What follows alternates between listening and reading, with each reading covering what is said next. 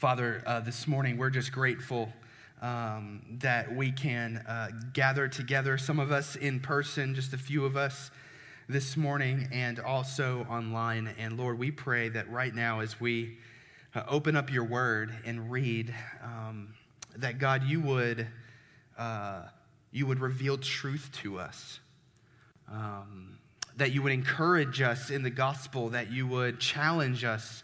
Help us to see things, God, that we haven't seen before. Help us to learn more about you and learn more about ourselves and how we relate to you and relate to one another. And God, as we continue this series called Humanity, where we're just thinking through what true unity actually looks like, I pray this morning you would just give us another picture from your word of true unity. We love you, God. We trust you to teach us through your word this morning. And in Christ's name, amen. So last week, we started a short sermon series called Humanity. This is just going to be about 3 weeks long. So this is our second week in this series. And the premise of this series is the reality that God is most glorified when humanity is unified.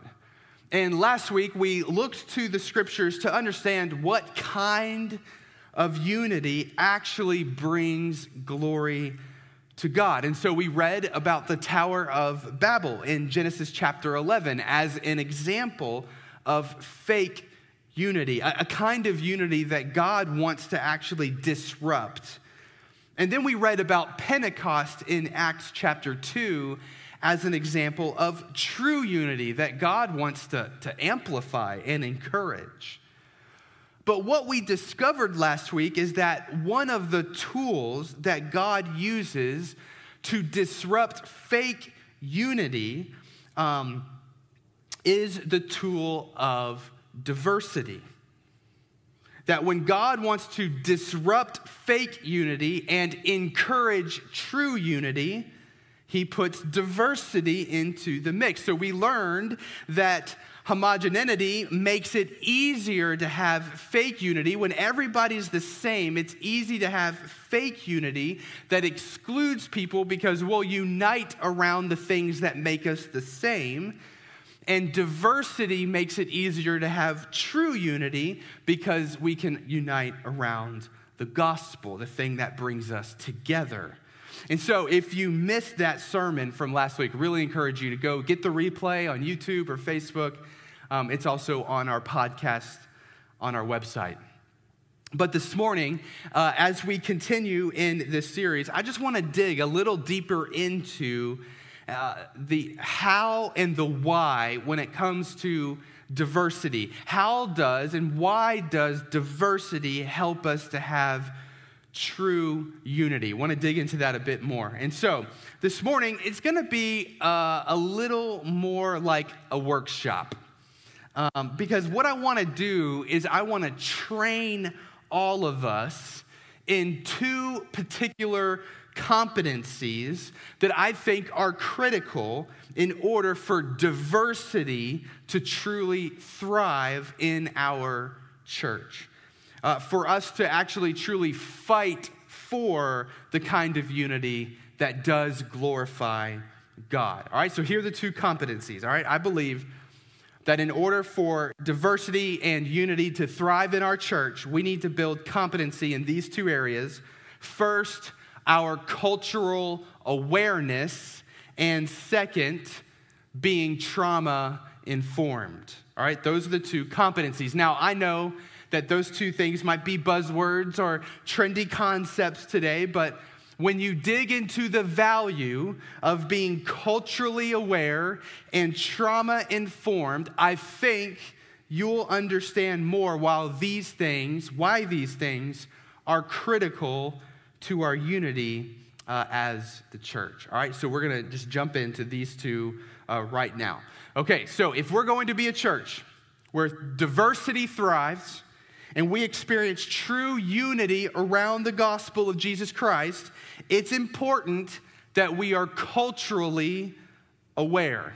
Okay, so first, turn in your Bible with me to two places. I want you to go to Isaiah chapter 60. So the book of Isaiah, big book in your Old Testament, right before Jeremiah. Get to Isaiah chapter 60, and then also turn to Revelation chapter 7. All right, get a finger in both of those places in your Bible. So Revelation 7, last book of the Bible. We're going to read from both of these places here in just a second, but because here's what I want to do with these two texts is I think these two texts are going to show us the role that culture plays in the kingdom of God. Both Isaiah 60 and Revelation chapter 7 are forward-looking visions of what life is going to be like in the new heavens and new earth. Forward-looking visions of the kingdom of God when Jesus is our ruler. Like he's here, he's ruling over, he's governing the world. There's no more sin, there's no more division, all right? There's no more racism, there's no more of any of that stuff. It is paradise, okay? And these two texts are going to show us the role that culture plays in that place. So let's start in Isaiah chapter 60. I'm going to read verses 3 through 9 right now. But just look at this vision of the kingdom of God. It says this: all nations will come to your light. Mighty kings will come to see your radiance. Look and see, for everyone is coming home. Your sons are coming from distant lands. Your little daughters will be carried home.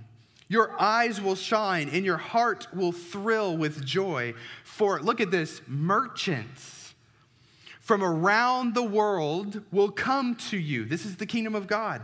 They will bring you the wealth of many lands.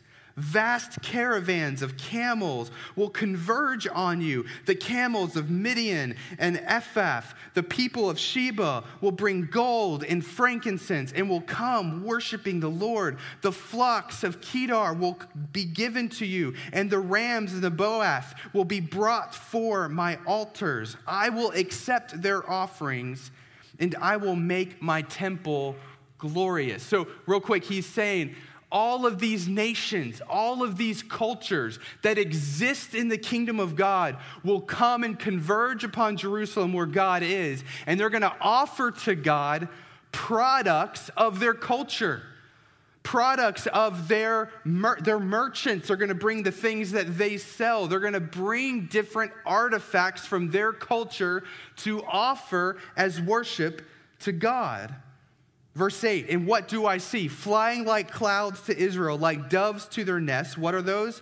They are the ships from the ends of the earth. So ships coming on sea to Jerusalem. From lands that trust in me, led by the great ships of Tarshish. They are bringing the people of Israel home from far away, carrying their silver and gold. They will honor the Lord your God, the Holy One of Israel, for he has filled you with splendor. And so we just have this vision of the different cultures of the world that exist in the kingdom of God, bringing to God the different artifacts of their culture to offer to God. Revelation chapter 7, flip over there with me real quick. Again, last book of your Bible. Another vision of God's kingdom that we get. Just going to read verses 9 and 10, two verses. It says this, after this I saw a vast crowd. So we're in the kingdom of God. This is John. He sees a vision. He's writing it down. And he says, I see a vast crowd, too great to count. Listen, from every nation and tribe and people and language, standing in front of the throne and before the Lamb. They were clothed in white robes and held palm branches in their hands. And they were shouting with a great roar, salvation comes from our God who sits on the throne and from the Lamb. So Scripture gives us a vision of God's kingdom where humanity is perfectly unified around the glory of God, around Christ, and yet the vision that we get highlights not just what we have in common, but also our differences. It's a vision where different people from different cultures and different places are coming together for the common purpose of worshiping God. And the lesson that I want us to receive from these texts and these visions of God's kingdom here this morning is this. Listen, our differences, our cultural differences, are not something to be erased because we're one in Christ, but rather they are to be embraced for the glory of God. And when you have cultural awareness, it means that you are aware of, or you're actively seeking to learn about, the various differences that you have with your brothers and sisters in Christ, whom you're united to in Christ.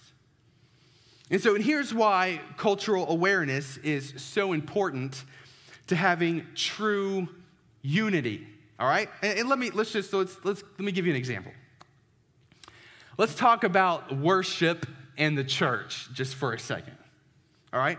So if we were talking about the stereotypical black church in America, how would you describe the culture and the worship of that church? How would you describe that church's relationship with time? Right? Why is it that many black churches linger in their songs and in their worship for lengthy amounts of time? Why are their services generally longer? Why do they have that Hammond B3 organ playing softly underneath the sermon, ready to lead the congregation into 15 minutes of praise mid-sermon? Why are these churches more vocal in their worship, in their listening, and in their laments? Why do they involve their body more, raising their hands, dancing to the music in their worship? All right? Now compare that to a stereotypical Presbyterian church. Now I can make fun of the Presbyterians because I grew up as a Presbyterian. All right? It's like one meme that I saw on the internet that said this. It said, motion-activated lights turn off during Presbyterian worship service. Right? In the church that I grew up in, Presbyterian church, great church, faithful church, I remember we had one lady, and this was the lady that raised her hands during worship. And as a kid, I remember thinking, like, what's wrong with that lady? Right? So Presbyterians, they're very serious about their theology, their church polity, and their 20-minute three-point sermon. All right? Vastly different than most black churches. So here's the thing about cultural awareness. When we have cultural awareness and we're willing to learn about how different people in different cultures do different things, then we now have a context for mutual love and the kind of unity that glorifies God. But when we do not have cultural awareness, what happens is we take issues that are actually cultural issues and we make them gospel issues. So a cultural issue is a particular idea or behavior or issue that cultures can reasonably differ on and still be faithful to the Word of God. A gospel issue is one of those issues that's primary. It's one of those issues that if we're going to be brothers and sisters in Christ, we have to agree on this issue no matter where we're from, right? So the exclusivity of Jesus Christ is the only way to salvation is an example of a gospel issue. There's no room for debate with that. But when we are culturally unaware, it's very easy for us to take cultural issues and elevate them to gospel issues. So this might be why some in the Presbyterian camp might accuse the black church of being overly emotional and not serious about theology. And it might be why some in the black church might accuse Presbyterians of being cold and not warm when it comes to their worship of God.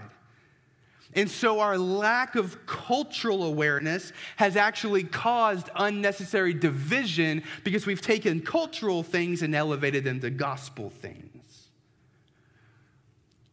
But when we have a desire to be culturally aware, to be curious, to give our brothers and sisters the benefit of the doubt, there are some beautiful things that can be discovered.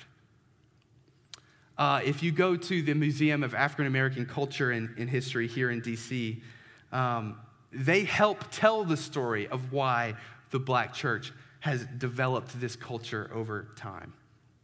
This one inscription on the wall caught my eye. I'm going to read this for you. I saw this at the Museum of African American History. It says this: after emancipation, churches across the country served as public sanctuaries, centers for African American community life, as well as religious institutions.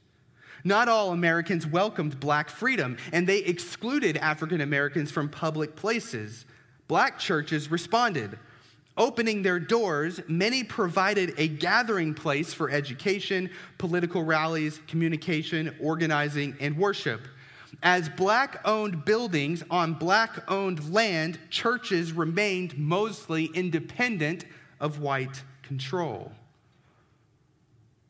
And so after emancipation, blacks finally had the freedom to go to church in their churches. And it was the one place during that time, for many of them, where they found dignity and hope and equality. And so they lingered at church. And they sang songs for a long time because it was therapy to their souls, and they didn't want to stop. And they broke out in song when the promises of God were preached. And they couldn't help but have physical response with their body as the love of their Father was ministered to them.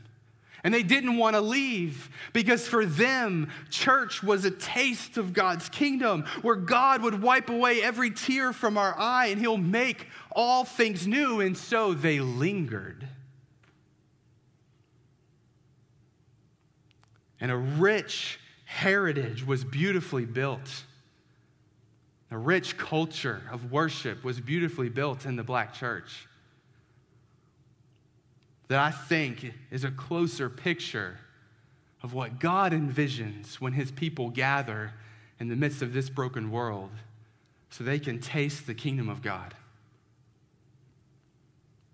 So when you become culturally aware, what happens is you discover the beauty and the rich theology of how one particular culture clung to the gospel and preached it boldly. The disagreement melts away into what is a glorious difference. The Presbyterians aren't wrong.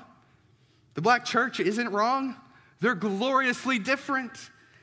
And think about how God is more glorified when the two come together, worship in their different ways, and show each other a different perspective that the other hasn't seen before.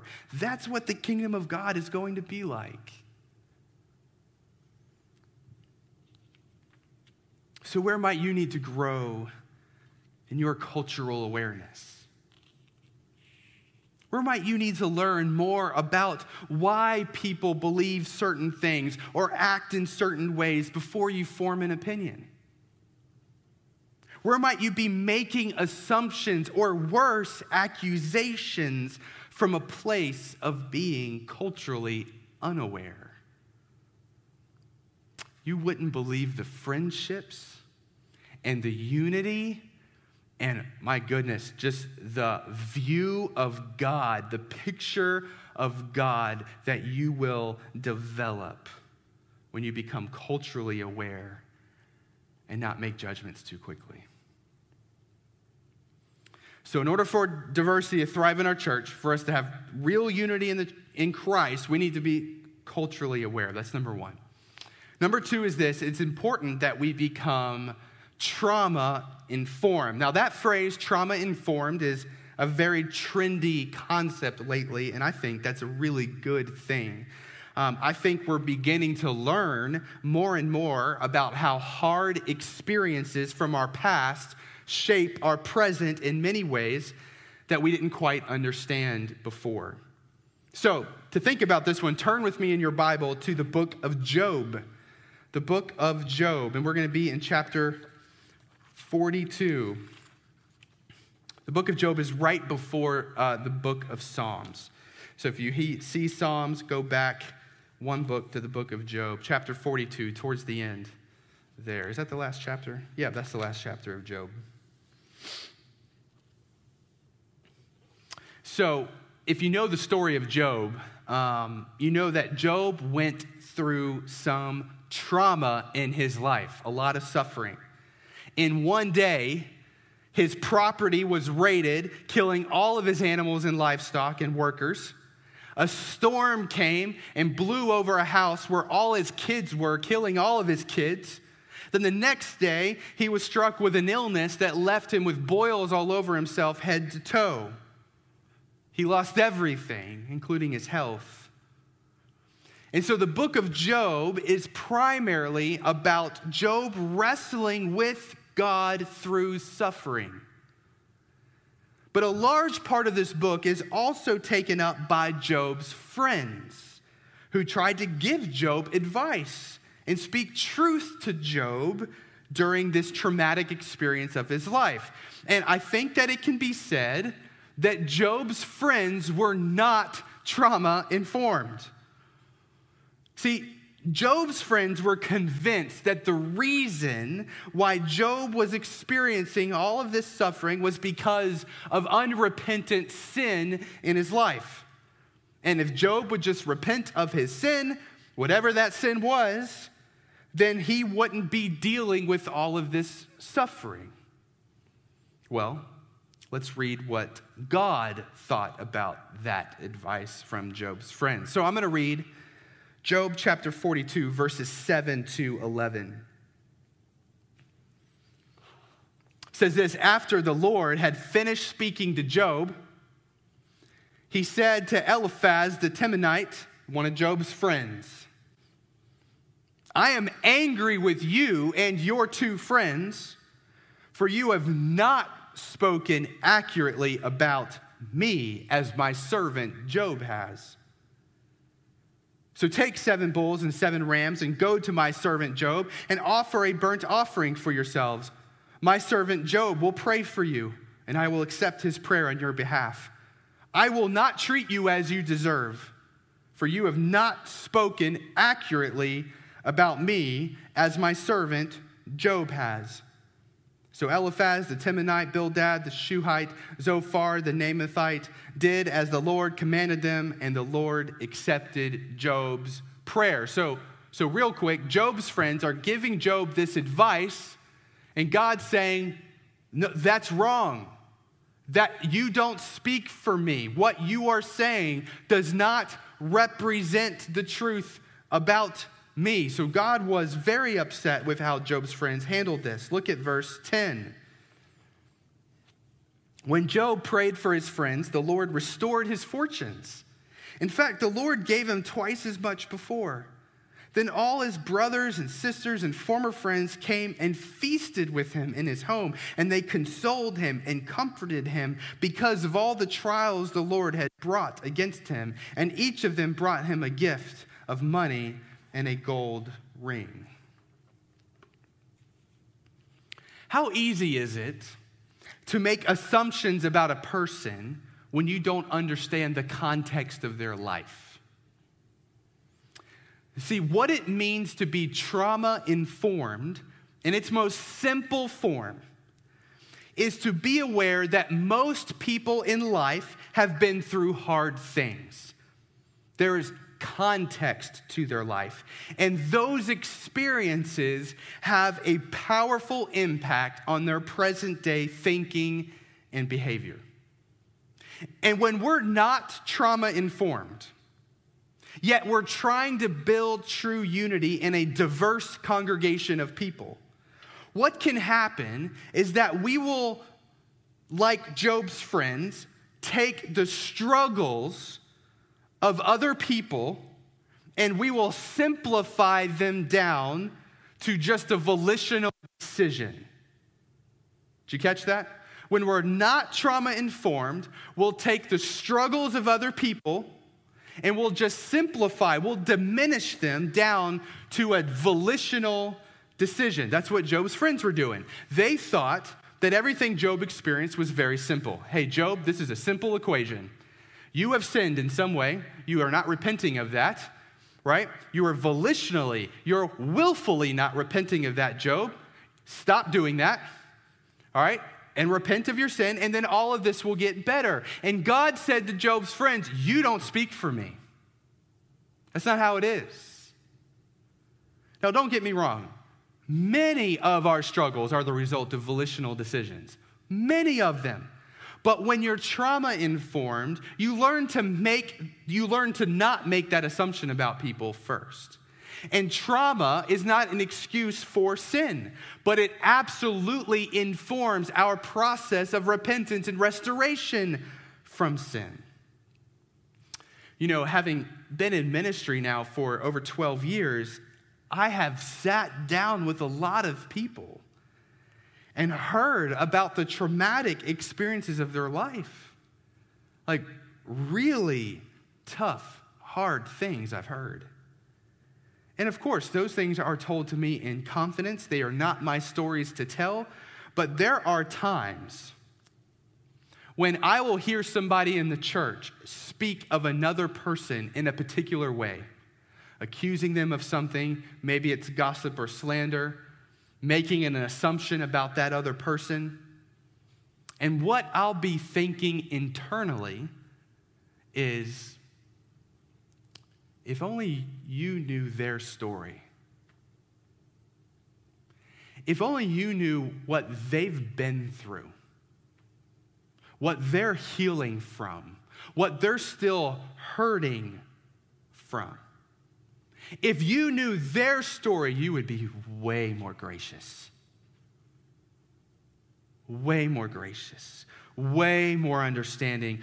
Way slower to make assumptions or to judge or to throw an accusation out. You wouldn't be making those judgments you're making if you knew their story. And one of the things I've learned in 12 years of ministry is most people have a story. Our different cultures and our different backgrounds make us diverse. And our varying stories of living in this broken world also makes us diverse. Grace Hill, we learned last week that true unity is found when we unite around the mighty works of God, the gospel of Jesus Christ. And that diversity encourages true unity. Because it helps us to, one, identify the cultural values that we might elevate to the level of gospel value that then causes division. And diversity encourages true unity because it also helps us to identify where we might be making assumptions about people before knowing their story. And so it's important as people who have received the grace of God through Jesus that we do the work to become culturally aware and trauma-informed. And that's just a really sophisticated way of saying that we need to do the work of knowing one another and our stories and our backgrounds and our testimonies and how God has rescued our lives. If we don't know one another, and if we don't allow ourselves to be known by one another, how can we minister God's grace to one another? So who are you going to reach out to this week to get to know better? Whose story do you want to hear? Isn't it interesting in Job 42 at the end of that passage, how after Job prayed for his friends and God forgave them and God restored Job, and it was kind of like the whole story. Everyone knew everything now. Everyone was kind of brought into the light of what happened to Job and the experience that he went through. Once everyone truly got to know one another, what happened? They feasted. True unity. And it's found through our diversity by the grace of God. Let me pray for us. God, this morning, as we just continue to think about what it means to be truly unified in Christ, God, we pray that you would just put the motivation within our hearts to do the work of knowing one another and being known, to do the work of becoming culturally aware and the beautiful, glorious differences that we have that all bring glory to you. And to do the work of being trauma-informed. And to know that we live in a hard, broken world, and many people are battered and still healing or need to be healed from this broken world. And so, God, help us to be trauma-informed so we can be more gracious than we are judgmental. Help us to have the instinct, the default, to lean into grace, to not make assumptions. And when we are making assumptions, when we are making judgments, when we do want to speak about another person in a negative way, Lord, help us to lean into knowing them instead of being far away from them. God, I pray that you would help us to fight for unity in the way that Jesus fought for our unity, through giving up of ourselves in love of others. We love you, God. We ask these things in Jesus' name, amen.